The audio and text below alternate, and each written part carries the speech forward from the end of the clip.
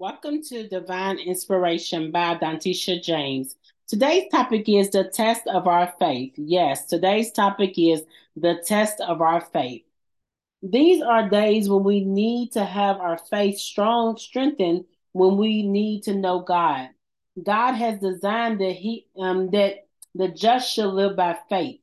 Any man can be changed by faith, no matter how he or she may be confined. I know that God's word is sufficiency. One word from him can change a nation. You heard that? One word from God can change a nation. His word is from everlasting to everlasting. Is through the interest of this everlasting word, this incorruptible seed that we are born again and come into this wonderful and amazing salvation. Man cannot live by bread alone, but must live by every word that practice that must live by every word that proceed out of the mouth of God. This is the food of faith. Faith come by hearing, and hearing by the word of God. Are y'all ready to get into the word of God? Let us get into the word of God. So I got Matthew chapter 15, verse 28. This is what the word of God says. Then Jesus answered her, Woman, your faith, your personal trust and confidence in my power is great. It will be done for you as you wish. And her daughter was healed from that moment. To persevere in true faith is to trust God in all circumstances and remain true to Him even when you are in a great trouble and He does not seem to answer or cure. So you heard that even if you're in trouble, even if it don't seem like God's answer your prayer, or it seem like He doesn't cure, we still gotta remain our faith in Him. This is the test of faith.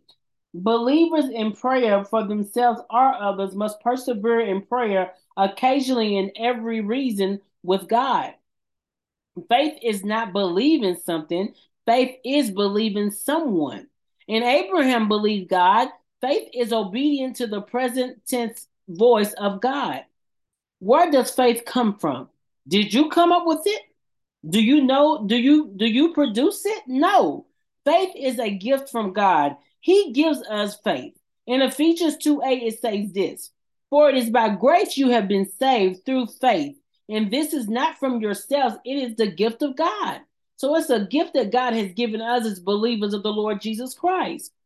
So faith in Jesus as Lord and Savior is both the act of a single moment and a continuing attitude that must grow and be strengthened.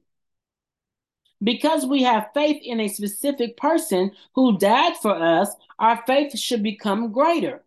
Trust and obedience develop into loyalty and devotion. Loyalty and devotion develop into an intense feeling of personal attachment to and love for the Lord Jesus Christ. This faith in Christ brings us into a new relationship with God and exempts us from his wrath. Through the new relationship, we become dead to sin and indwelt by the Holy Spirit. So let's get back into the Word of God. I'm going to go to Matthew chapter 17, verse 20. And it's what it says. The Word of God says. He replied, Because you have so little faith. Truly, I tell you, if you have faith as small as a mustard seed, you can say to this mountain, Move from here to there, and it will move. Nothing will be impossible for you. Jesus frequently comments on the nature of true faith. He speaks of faith that can move mountains and, of course, miracles and healing and accomplish great things for God. Faith that Jesus speaks of is number one, faith produces results, it should remove mountains. Number two, faith is not a belief in faith as a force or a power, but is a faith in God. Number three, faith is a work of God within the heart of Christians.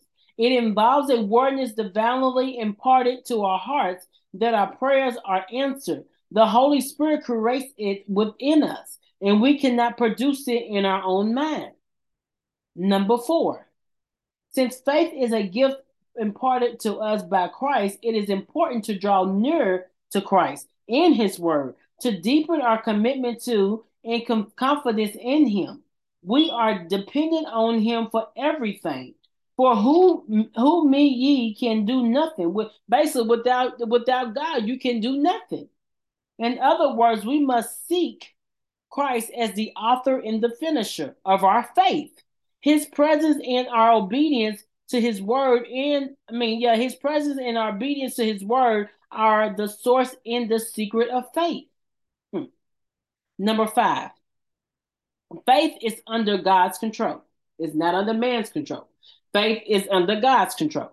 It is given on the basis of his love, his wisdom, his grace, and the kingdom purposes. It is given to accomplish his will, to express his love for us.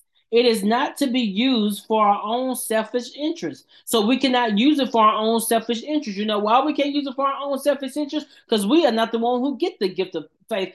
God give it to us, but we cannot produce it. Can I get an amen on it? Amen. All right, so we're going to go into 1 Corinthians chapter 12, verse 8 through 9. And this is what the word of God says. To one there is given through the Spirit a message of wisdom, to another a message of knowledge by means of the same Spirit, to another faith by the Spirit, to another gifts of the healing by one Spirit.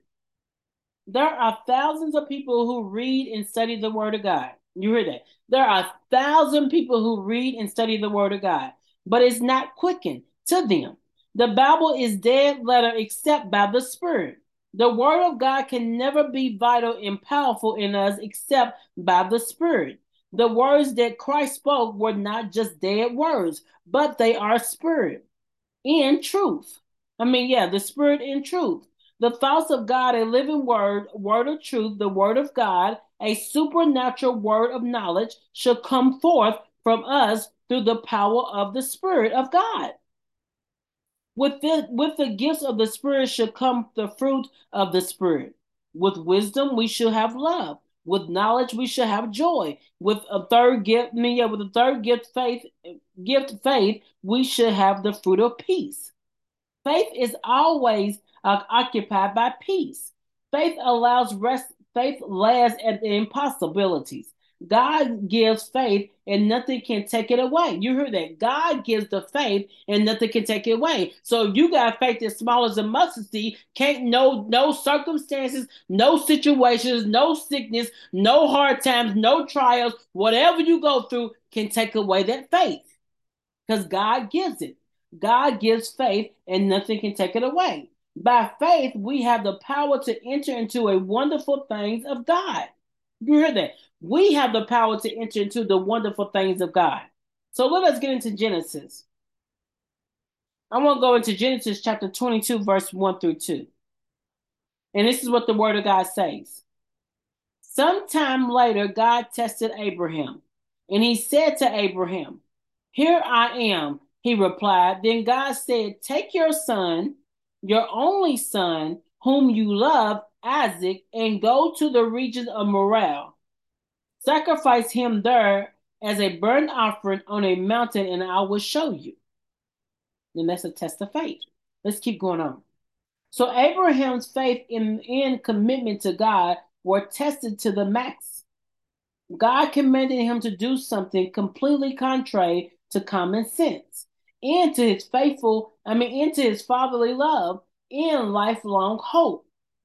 In the Abraham story, we read 3 great tests of his faith.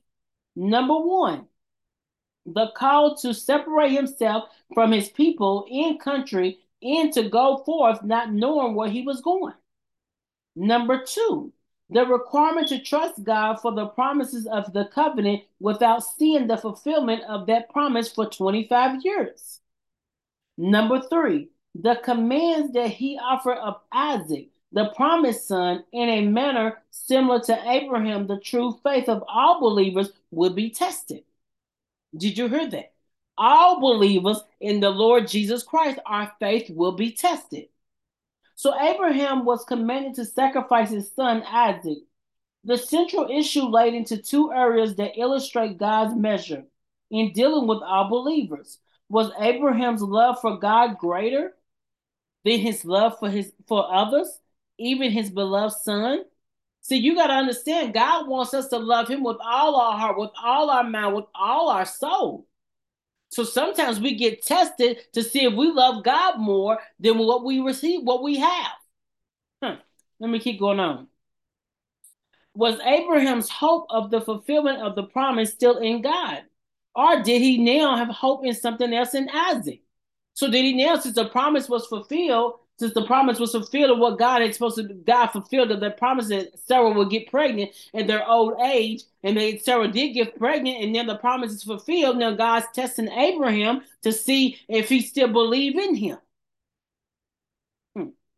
Let's keep going on. Through this test, God forced Abraham to face these questions and to make clear whether he indeed feared God with all his heart. God did not really desire Isaac physically death for later. He condemned human sacrifice as a terrible sin. So God really didn't desire that Isaac would be killed.